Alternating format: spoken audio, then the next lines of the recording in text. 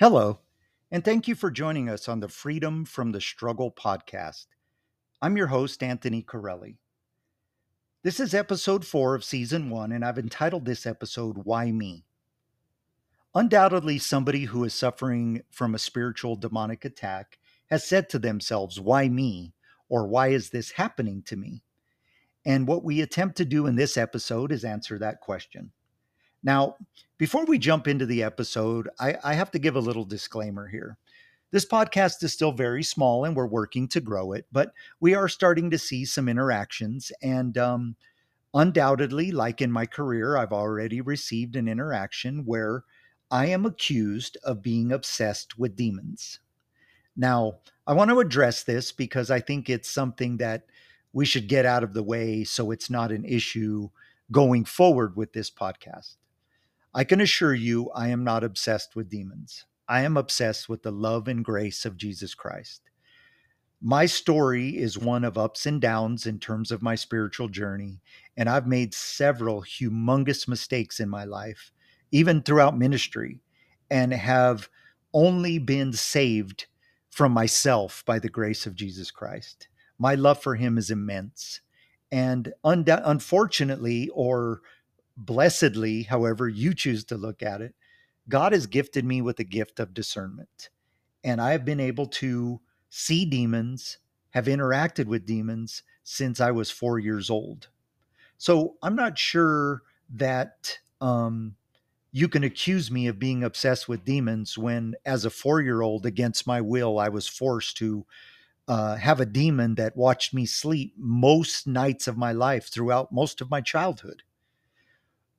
That's not a topic I chose. It's a topic that was um, bestowed on me for some purpose that I don't really understand even to this day. But I think the bigger issue is that um, I think we've come out of a time in our church um, history where everything was very seeker oriented. And I think we're kind of working out of that season right now. But throughout the last handful of years, or even decade or so, we have watched pastors and preachers that are afraid to really discuss the topics like demons and sin because they were trying to grow their churches and reach people that maybe were unchurched and didn't want to offend them. I'm not saying I agree with that. And I've also worked in churches that was the focus. But I think now the state of our world doesn't afford us that ability anymore. As I said in an earlier episode, evil is everywhere, it doesn't hide. And people are forced because of the state of the world right now to really look at their belief system and where evil comes from and are there demons. And so deliverance ministers are kind of coming back to the surface because people are realizing that there's so much evil. This is beyond the evil that human beings in and of themselves can muster. And trust me, in our flesh, we can be very sinful and very evil. But there, to me, is obviously a grander scheme that is at play. And I believe we're working towards the days of the Antichrist. And, some people may dispute that as well. But I think if you look at the scriptures and what we would say is the signs of the times, it looks like we're a whole lot closer now than what we've ever been.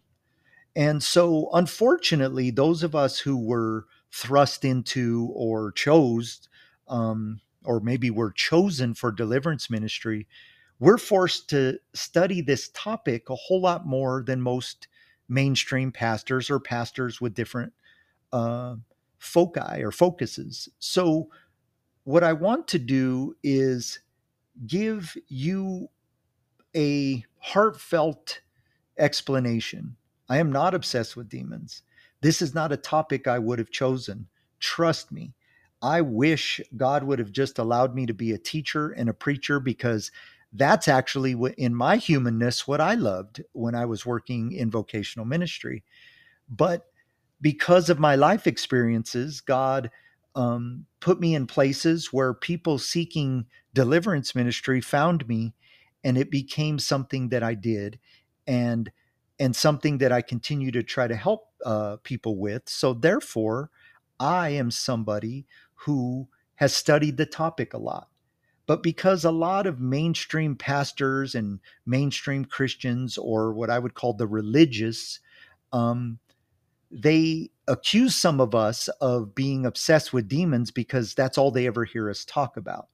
And in fairness, I guess I can understand that, because there probably are ministers that are completely focused on other topics, and I can see where the accusation can form in your head. But for me personally, my goal is to help people find the love of Jesus Christ. And the purpose of this podcast is to help those who are struggling in spiritual warfare to be able to find that loving grace of Jesus Christ. In other podcasts, there might be different topics. This podcast just happens to be one of them. So let's talk a little bit about the mainstream pastors um, a little more in detail, because right now there is also a group of pastors or teachers that would call themselves cessationists. There's even a movie that's coming out, might be released by the time you hear this, um, about cessationists, or I think it's called cessationist. And they believe that the spiritual gifts died with the apostles and that there are no spiritual gifts. And people like me who claim them are misguided or misled. Um, and their arguments, I heard one gentleman, and I won't mention his name because I'm not in the mood to pick fights with ministers, but he is a very, very well-known Bible teacher, theologian, and he made a comment on a panel he was in where he said, let's be honest, people who claim to have spiritual gifts may not be as versed in the Bible as others. And then he said, R.C. Sproul or Spurgeon, these people never claim to have demonic gifts. And wouldn't God be much more likely to give people like that spiritual gifts, people that fully understand the Bible more than these kind of renegade type people? And what I did is I chuckled because I got to be honest with you. The Bible, especially if you read from start to finish, is full of God giving the wrong people his divine tasks. Moses was a murderer, Abraham, an adulterer, and a person who chose to reach outside of his marriage to try to make a promise of God happen sooner than it did. David, an adulterer, or maybe even deeper than that, depending on how far you want to go into what it's truly called for a person in position of trust to go summon a neighbor girl to come up and impregnate her. People might call that something even deeper. You have Peter, who was a hothead, who became a huge leader of the church. You have Paul, who was a murderer of Christians, who became the writer of the bulk of the New Testament. So God has constantly tasked what humans would call the wrong people to do his ministry. So when I heard this pastor cessationist saying that God would only gift these profoundly perfect people, I had to chuckle, because it's like, you're accusing us of not knowing scriptures, but are you so blinded in your belief system that you're not seeing that the words that came out of your mouth don't even make sense in light of scripture? So, with that being said, um, I want to kind of address the fact that if you are a mainstream Christian or a mainstream pastor who stumbles upon this and you don't believe in deliverance ministry, or you don't believe that the spiritual gifts exist at this time, do me a favor. I ask that you politely find another podcast and move on, because the purpose of this podcast is not for people that are struggling to hear Christians debate. The purpose of this podcast is for these people to find help. And in my weaknesses, I can say that as a vocational minister, there were things that I were good at, and there were things that I wasn't good at. There were topics that I hadn't studied and didn't know much about. And then there were topics that I knew more about than maybe the other pastors on staff. And so what we always did is we always said, let's try to guide people to the help that they need, which is the people that have the knowledge and education in that area. And so even if you don't believe in demonic attacks and possession, or pastors being gifted, or even lay people being gifted with the gifts of the Spirit to do deliverance ministry, you probably still aren't the one to help the people that are claiming spiritual warfare. It's still better to guide them to people with more knowledge in this topic. So I hope that doesn't come across as adversarial, more as a plea to keep this place sacred ground for people who are reaching out for a specific type of help that myself and hopefully an army of people listening can provide to them. And so I hope you understand that what I'm saying is we can't get lost in the question, what about the people who need this help? We can't make this about us. We have to make this about them finding the loving grace of Jesus Christ. And that's what we shoot to do here at the Freedom from the Struggle podcast. Now, with that being said, I would like to do a quick overview of the demons. Now, if you listened to the previous podcast, you heard me talk about my belief that the demons are not the angels that fell with the rebellion with Satan from heaven, because scriptures tell us that those angels were sent to earth, to the center of the earth, what we would call hell, to be bound in chains until a later time of judgment, basically. Paraphrase, of course.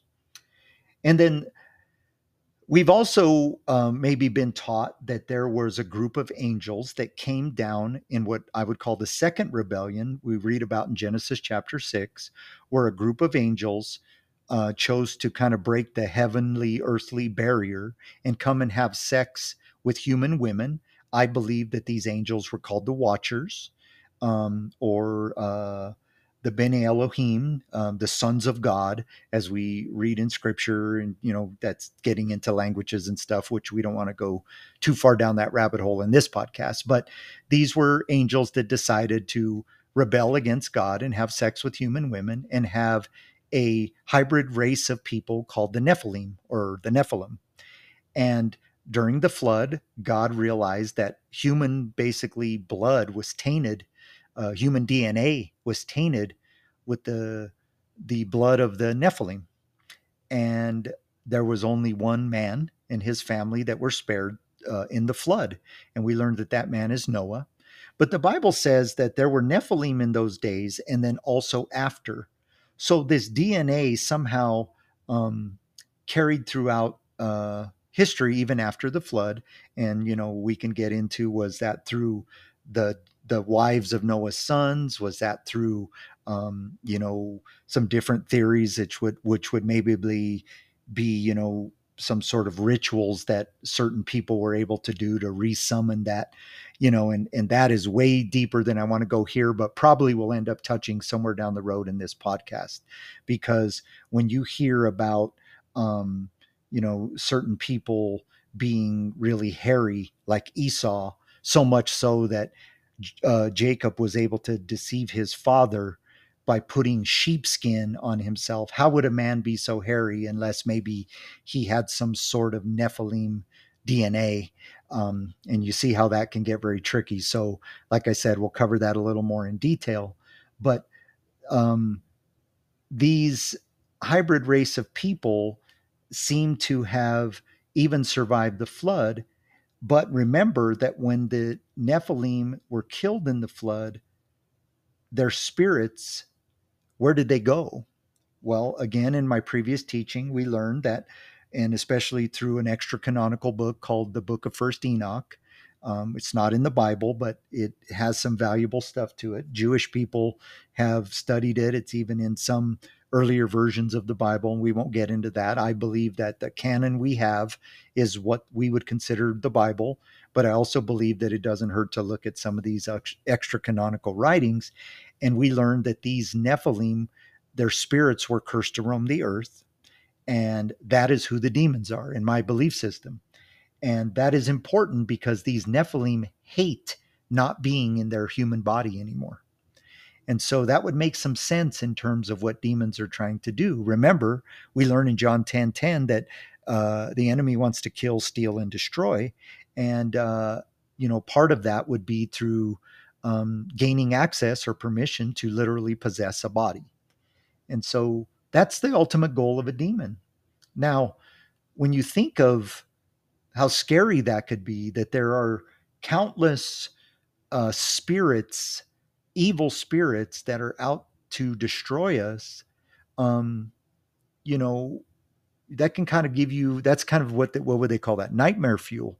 However, that's not the purpose of what I'm trying to teach you. I'm just trying to teach you that there is a force, a hierarchy of evil spirits that have a huge global plan that are working that out through the lives of human beings. Because what a better way to get back at the God that they rebelled against is by tearing apart his favorite creation. And so what I want to do is kind of maybe break apart some more belief systems like we did last time, but I want to be delicate. So what I want to do is talk about what what I would say paranormal theory states about the interactions between evil spirits or demons and human beings. Now, when I say paranormal theory, it's because this is not necessarily what I subscribe to, but when working with people or talking about this subject, it's usually talked about in terms of these theories. So let's start with maybe what I would consider the primary theory or the most common theory of demonic interaction or the stages of demonic interaction. And the primary theory would say that the first stage is what's called infestation. An infestation means just like if you had a pest infestation, like a mouse infestation, they're scratching in the walls. There's evidence of them everywhere. They're starting to influence the external part of your life. They're keeping you up at night, but they're making themselves evident. And then paranormal theory would say in this three-stage theory that stage 2 would be oppression. And this is where it goes from being external to where it's beginning to personally attack you. You might be touched, you might be shaken, you might be um, attacked verbally. Your nightmares may be become very vivid and very profound, but it's wearing you down. It's oppressing you in the truest sense of the word. And then the third stage, of course, would be possession. And this would be where an evil spirit actually takes possession of your body. That's where we get these terms. Now, there's another theory that would say that there is a fourth stage that fits in between oppression and possession, and that stage is called obsession. And this paranormal theory says that you are basically beyond oppressed. Your daily thoughts, your whole life is just trying to figure out a way out of this, but it is now your topic. You are obsessed of trying to find some solution because you know that your end is near. And then, of course, that would lead to very quickly possession. And then there's actually another theory that says there's a fifth stage that works after possession, and that would be called integration. I don't like this theory. I'm not really sure, how in depth we can go with this, but definitely not in this episode. But integration would mean that you are no longer there. Your soul is in hell. It's been taken away, and the demon literally has fully integrated itself into your body. Um, I've heard some demonologists and even a couple ministers say they believe in this because there are people that function in the world that have no humanity anymore. They're so evil. They are so unempathetic to the fact that there's other human beings. They're all objects and they're all a means to an end. And so that's where they get this theory. Now, I'm going to give you something that may offend you, but it's not really my intention. I'm not somebody who really puts myself in a place where I subscribe to any of those paranormal theories. Again, I do have to kind of be mindful of the fact that if I walk in and say to somebody who is struggling with demonic attack, where are we at? Where do you think you're at in terms of this spiritual attack? What are your symptoms, or what's going on? You will quickly find that a lot of these people will use this terminology because during the beginning stages, they begin to do research. Maybe they watched a lot of paranormal programming. And so everything they're speaking of comes through these terms. And I'm not sure how helpful it is for me to come in and say, well, let's debate about if these terms are even real, because we're wasting time. But outside of those interactions, which we are sitting right now, I'm not somebody who subscribes to these, because once a demon has set its sights on you and you've allowed a certain level of permissions, or you've opened a certain amount of doors, and this demon is now attached to you, to use another term, I don't care which stage you're in. I know what the demon's trying to do. So whether it's attached to you or possessing you, those terms don't mean anything to me, because we have to get you free from the bonds of this demon. And so you'll hear some deliverance ministers that just outright um, deny these terms, and I would say adamantly deny them. And I'm okay with that. My approach just tends to be, let's not worry about that. Let's worry about getting you some healing through the grace of Jesus Christ. And so how demons interact with us is simple. You're assigned demons. Some of us have familial demons that were attached to us at birth because of some pact or some covenant, blood covenant, um, that was put on a family maybe generations prior. But every demonic interaction is basically achieved through a series of permissions. I always use the term doors. So by opening the first door doesn't mean you're on your way to possession, but it is the first step to getting to that. And so, again, picture in your head that a demon who has been assigned to you is trying to work on you, is trying to break you down and try to gain a series of permissions. And even Christians who are not focused on God can find themselves opening doors and giving demons permissions to destroy their lives. And so people ask me all the time, so is deliverance ministry only for people that are possessed? No, deliverance ministry is for all of us. Um, I can tell you there's times in my life as a deliverance minister that when people start praying for demons to be removed and strongholds to be released, there's been times where I have felt attachments to me being lifted, because we can't be so arrogant to believe that once we obtain some sort of spiritual position in God, that the demons leave us alone. They're always coming for us. The difference may be that when I have the Holy Spirit, that space cannot be occupied by a demon, like somebody who does not have the Holy Spirit or does not have a relationship with God. And so whatever level you're in terms of paranormal theory is irrelevant to me. If you're calling a minister or a demonologist, or even if you're into more pagan interventions, if you're calling somebody for help, it's bad. Because I don't have a bad day and say to myself, man, the demons were really working on me today. I better go call the foremost demonologist in the United States right now.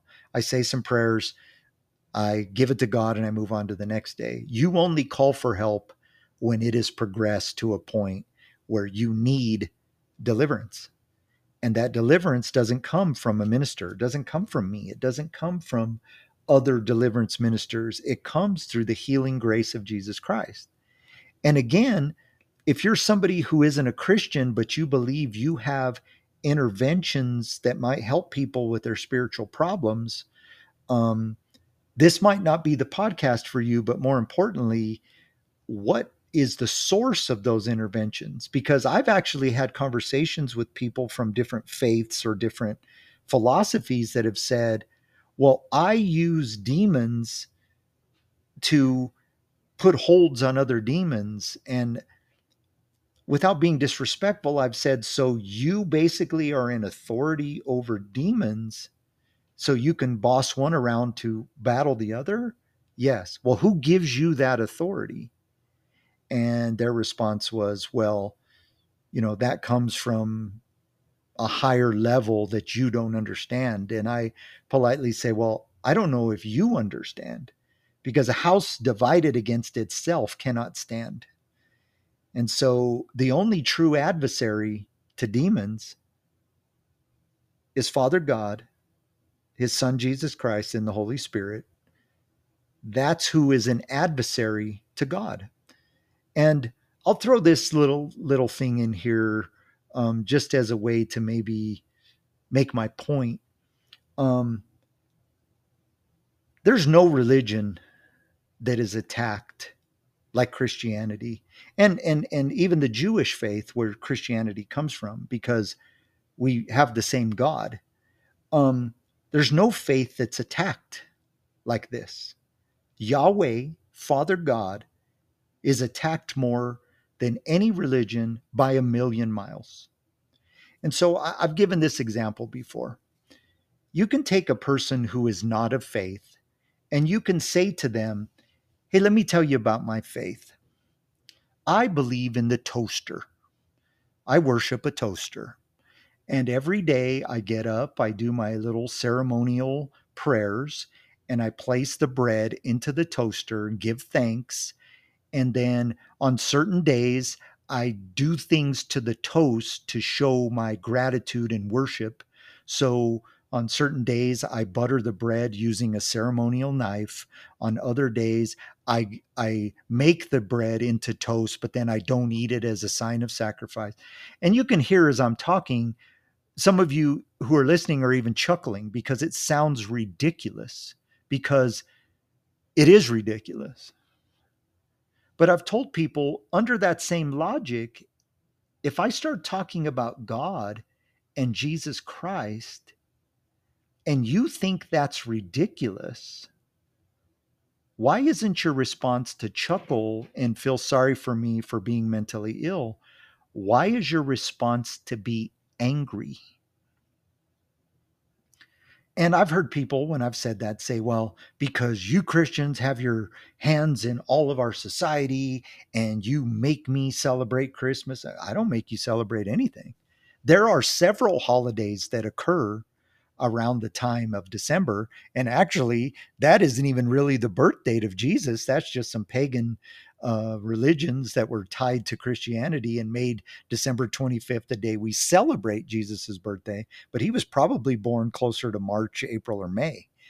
Um, but there are several holidays that occur during this time, but the only people that really get the beating is Christians.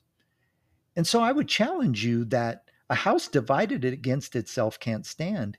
And the only true adversary to the devil is Yahweh, Father God, Jesus, and the Holy Spirit. And so, therefore, the interventions that will help somebody be delivered from evil is that God,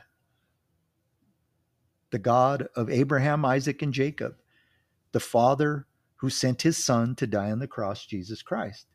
And so, as theories kind of come and go, I would just ask that you think about who the demons are and why this is important. And more importantly, if you feel you're under attack, that's all we need to know. And if you require intervention, this is what we're here to do, is to help you hear or to guide you to people that can. So we're going to jump into a personal story here. And then what we'll do is we'll kind of maybe start to give you some resources. So this story basically comes from about 10 years ago, where I was called to a home to help kind of a family, but they also had a roommate. And what happened in this story is a friend of a friend gave my number to this gentleman. And so he kind of gave me the lineage. A friend of yours knows this guy, and he knows me. And they asked me to give you a call because we've had a lot of spiritual activity in our home. And he began to explain what paranormal people would call the infestation phase of a demonic attack, scratching on the walls, um, seeing shadows. And one person saw a shadow and kind of dismissed it, but then the entire family began to see shadows. So it didn't take them long to realize that there was something spiritual going on. The roommate was somebody who wasn't a person of faith, but had attended Christian churches in her younger days.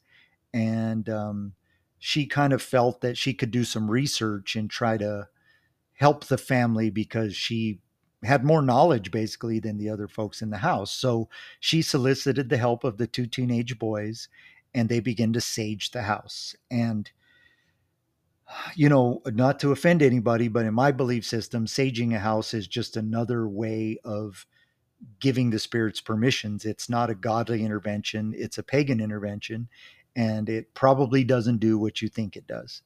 But let's save that debate for another time as well. I know in this instance it didn't work well at all.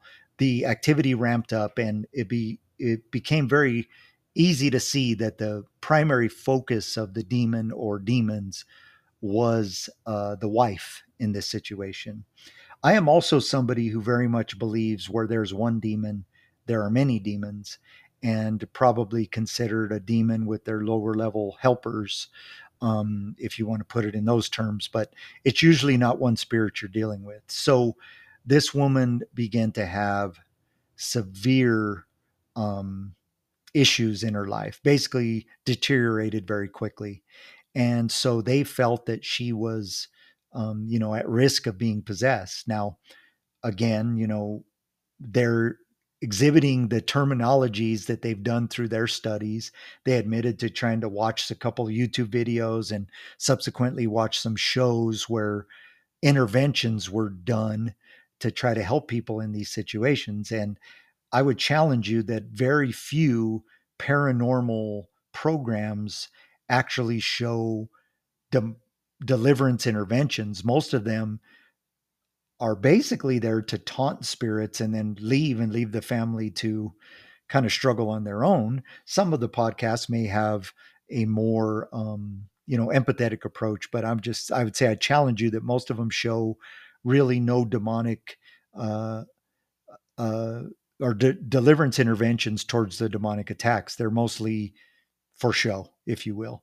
So that wasn't the place where they should get their knowledge, but they quickly realized they were above their head. And so they somehow got a hold of me. So I took a team and we went there, and it wasn't hard to see that this woman was uncomfortable with our presence. And a woman that would accompany me uh, on these interventions was a prayer warrior, and I'll leave her name out of this, but she was a big prayer warrior, and she was very much in tune um, with the Spirit, with the Holy Spirit. And so it was revealed to her that the wife had been basically in a willful sin of not only adultery, but um, adultery with somebody who was very much into the occult and had participated in some occultic, sexual, ritualistic behaviors during her affair. And of course, like any of us who delve into willful sin, we do our best to hide it from the world. So when these things started to happen in the house, she wasn't willing to be honest because she felt that being exposed would cost her marriage. And so probably was hoping that this would go away. But we found this out later because during our prayer with her, she began to manifest the demon or spirits inside of her. Um, and it was a horror show, to be honest with you. The cackling that came from this woman was intense. It was louder than a human should be able to muster, and it was um, very much riveting, like rattling your soul. I actually believe that in the physical world we would call that infrasound. And if you're not sure what that is, there's some creatures like a lion. Their roar is so full of frequencies that there's actually a very low frequency that we can't hear, but we feel it. So I believe there was some infrasound there. And then she began to spew out personal information about two of the helpers that I had brought with me, things that she would have never known on her own. I mean, very embarrassing, uh, difficult things to talk about were just spewed out in public.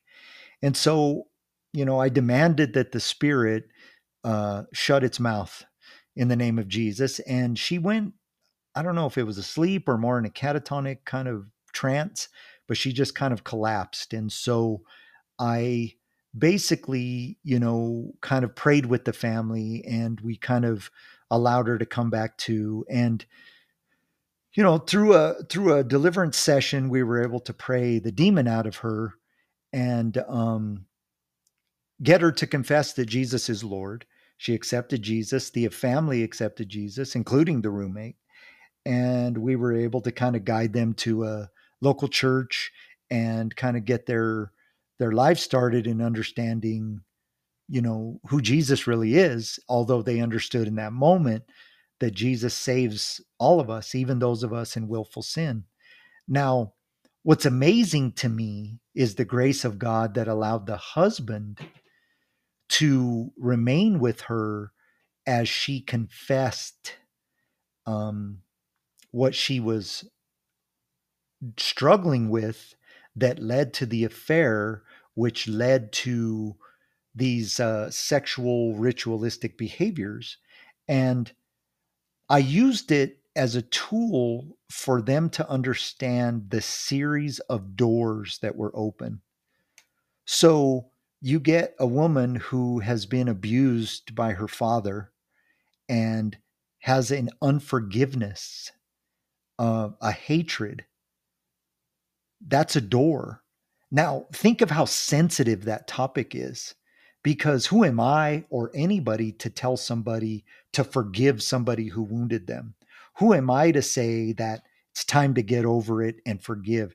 Can you see how sensitive that is? That's not my place. However, if I'm fully honest with you, unforgiveness is a big door that, when left open, lets demons into the innermost parts of who you are.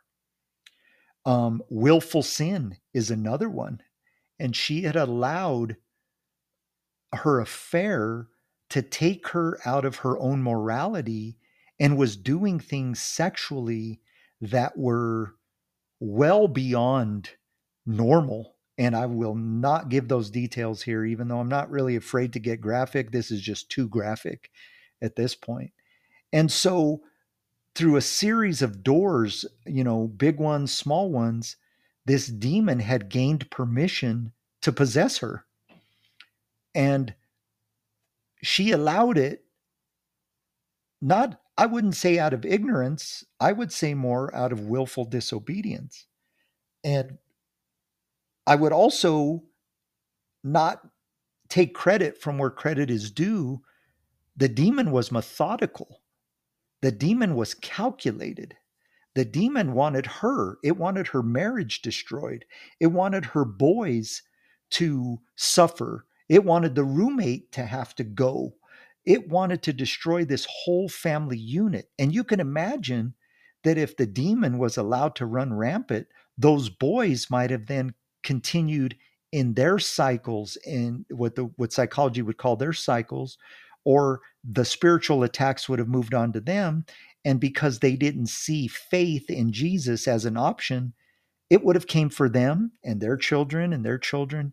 And so these demonic familial spirits that were attacking this woman worked together in unison with a demon that was assigned to her to literally destroy her and her marriage and gain permission over her. Now, you want to talk about scary thought. Who knows what would have happened if they would have not called for help. And I'm not patting myself on the back because, again, I deliver nobody. I just point people to the deliverer, Jesus Christ.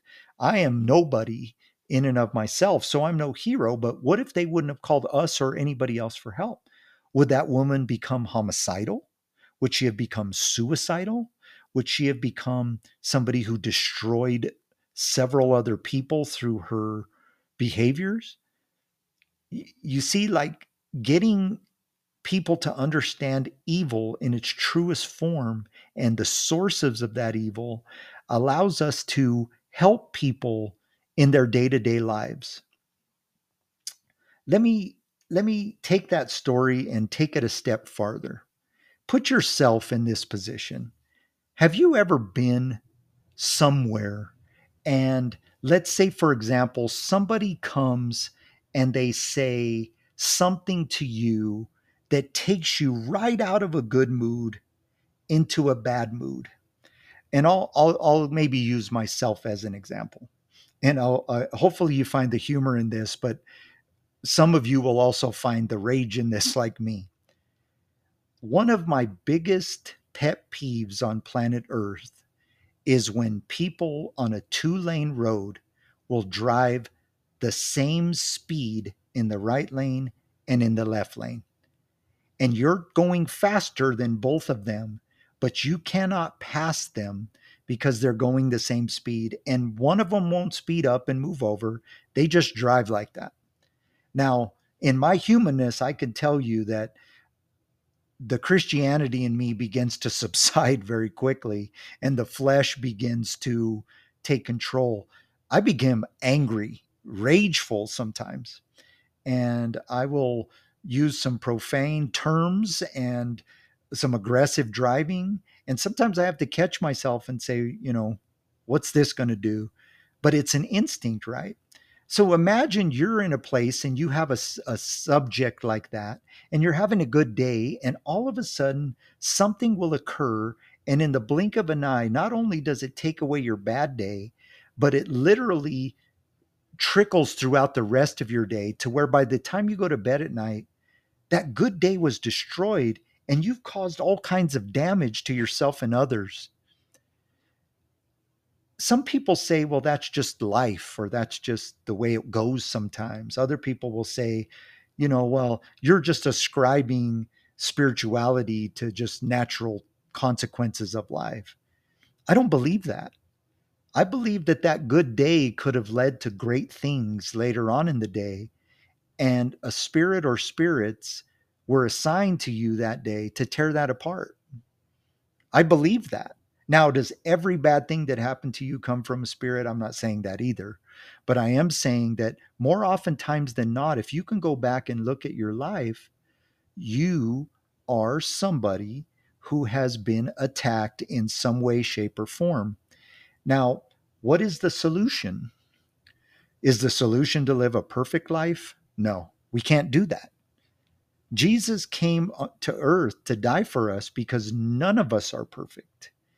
It was a substitutionary death. And that death is a free gift if we'll accept it. Somebody died in your place, but you can't suffer the positive effects of that unless you accept that and embrace it. I once saw a video where somebody said, well, if it's a free gift, why doesn't everybody have it? And the person said, well, picture a bottle of water. If you're thirsty and I hand you a bottle of water, is your thirst quenched? No, you have to open the bottle and drink it. Well, very much is the same with Jesus. If you want that loving grace to be the substitute for your imperfect life, you have to accept Jesus into your life. Remember, we don't get to heaven through our works. The Bible says it doesn't work like that. It's not through works, so you can't boast or you can't brag that it was you. It is by grace, it is a free gift. And so, if we can't get to heaven unless we're perfect, we can't be perfect. We have to accept the perfect righteousness of Jesus in our place. And that is where your spiritual battles are won and lost. This enemy has already been defeated. So when you're feeling demonic attack or you're feeling the struggles of a oppression, quote unquote, that paranormal folks would tell you, you have to remember where your source is. You can cry out to the Lord of Lords, the King of Kings, because you are his child, and he will not only accept that plea, he will intervene on your behalf.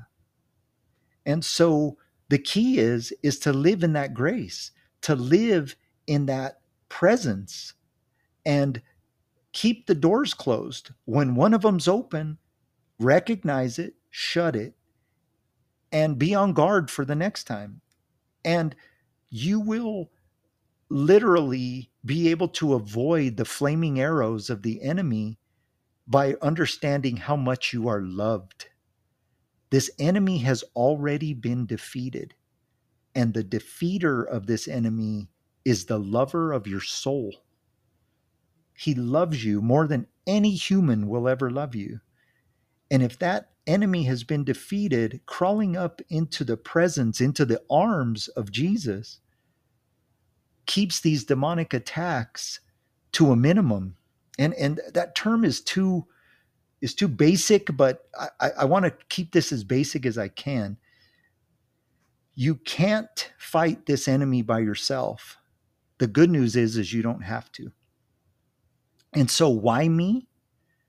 The answer to that question is simple. Because you allowed some doors to be open. You gave some permissions. And you know what? Repent, pray, give them away, and get back into that grace. That's what we're trying to do here. So, one more story I want to tell you, and it's a story that I will paraphrase from my first book, The Struggle. And again, I'm not really focused on selling a lot of books here, but if you are interested, I have a book series called the Struggle Series, episodes. Books 1 and 2 are out. The first one is The Struggle. The second one is called The Sacrifice. And The Return is at the publisher. We're still probably a handful of months away, but we're hoping to release that sooner than later. If you're interested, you can find that at thestruggleseries.com. It's where books are sold everywhere. Now, in The Struggle, towards the end of the book, in the climax, somebody who is steeped in sin and steeped in a demonic possession is able to find relief from their spiritual possession by giving their life to Jesus Christ. And at the end of the book, there are many people that would consider it not fair to that certain types of people will get forgiven, will gain forgiveness. And I challenge you that one of the ways that a demon can gain access to you, like I said, is through unforgiveness. And more importantly, you can take that a step farther and say one of the ways it gains permission is from self-righteousness. So I've had lots of people that ask me lots of crazy questions. And one of the questions I get asked is, so are you telling me that so-and-so who committed this heinous crime is going to be forgiven and will be in heaven? And I have to always take a step back because I have to remember that this is a very common theology amongst Christians, that their sins are minor and the sins of others are major. But remember, you are saved by grace through faith, not by works, so that no one can boast. You were not saved because you live a perfect life. You are saved because you were imperfect, but you put your faith in the one that is perfect. If you're a gossip, you can cause serious damage to people. But most gossips don't believe that their sin is anywhere near the sin of somebody who has, um, let's say, been an arsonist and burned down people's homes. They would say, well, sometimes I tell some stories about things that I heard, but I've never burned down a house. But I would challenge you that if you've ever been the victim of a gossip, somebody who's had their character destroyed on a lie, they did burn your house down, your spiritual house. They wounded you severely. And you find yourself explaining that the things that were said about you weren't true. And even then, most times people don't believe you. They believe the first story. You've lost friendships, you've lost relationships, maybe lost jobs because of somebody's lying, gossiping, bearing false witness, as it would say in the Ten Commandments. That sin will burn down a house. And the very fact that you think that that sin is minor and other sins are major, that's self-righteousness. So what I want to say is that there's deliverance for everybody. If you are somebody who has been told that you're unforgivable or the things that you've done disqualify you, that's a lie from the devil himself, straight out of hell. There is forgiveness for everybody who will accept it. If you're somebody who keeps telling yourself that you don't deserve forgiveness, that is a lie from the devil coming from within you. And that is also not true. And there is forgiveness for you. Many people will not be delivered because somewhere in themselves, they're so embarrassed or ashamed of what they've done. The solution is to repent, to put that behind you, and to trust that God, His grace covers a multitude of sins, covers all sins, except for the denial of the Holy Spirit, which is way big theological concept, which is basically saying you understand who God is, but you refuse it. There is forgiveness for you. And that's what we're here to teach you. So as we wrap up today, I want to give you a couple of recommendations. These are people that I listen to. These are people that might be able to educate you on spirits, demons, spiritual warfare. These are people that can maybe help you beyond this podcast. These are people that are in my, I'm subscribed to. They're in my podcast, in my downloads, my teachers, if you will. There's a couple amazing pastors, Mike Signorelli, or he calls himself Signorelli, Alexander Pagani. These are gentlemen out of New York, right in the heat of the battle of a very godless place. These gentlemen are deliverance ministers to the nth. I would say that just they probably don't agree with everything I say, and I don't agree with everything they say, but these guys are solid guys, solid teachers, worth listening to.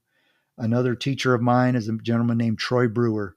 Crazy, out of the box, tell it like it is guy. I love him. Very, very much willing to speak on topics that most people aren't, and will teach you some outlandish things about Bigfoot, aliens, all the things that, like I said, mainstream pastors won't touch, but will back it up with Bible.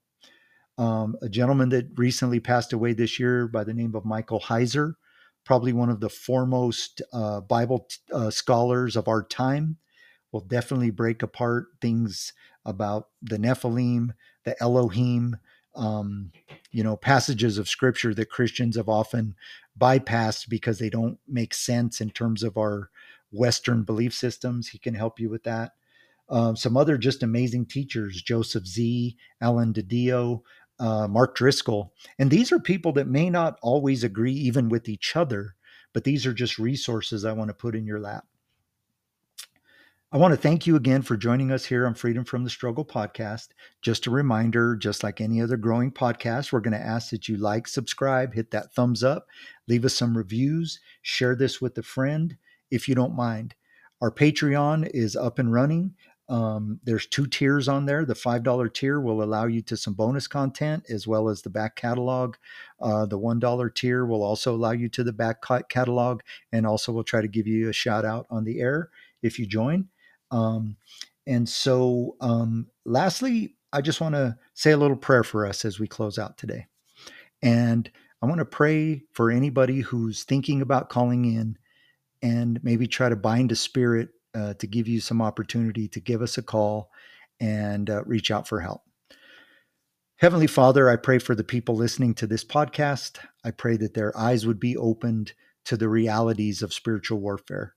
I pray for anybody who's struggling. Right now, I pray in the name of Jesus that any evil spirits that are attacking them, you are bound, you are silenced, you are forced by the blood of Jesus Christ to give this person the opportunity to reach out for help. You are not allowed to hinder their request for help in the name of Jesus. And if you are somebody who is struggling right now, remember that Jesus loves you. He's not mad at you. His forgiveness is for you. He died for you. He bled through his tears and sweat at Gethsemane before he went to the cross, knowing that you needed his help. That is who Jesus is. He desires to help you. So don't listen to the voices that say you can't be helped. Don't listen to that. And Jesus, as I put those words out there, I pray that you let them infiltrate the lives of the people hearing this. Jesus, send your spirit to guide them. Send your angels to guide their path. Jesus, speak to them in their hearts. Show them who you are and how real you are. And God, let them find help wherever it is that you want them to go. And if it's through this podcast, let them reach out and let us be a support to them. It's in Jesus' name we pray. Amen. Again, if you are somebody who feels compelled to reach out for help, you could send me a request on anthony@thestruggleseries.com. I'll be looking for your email. Make sure you give me a nice subject line so I can read through it and leave me some contact information, and we'll contact you. If you are somebody who wants to use your story on the air, we may record you, or we may simply gain your permission to retell your story and put out prayer requests to all of those who are listening.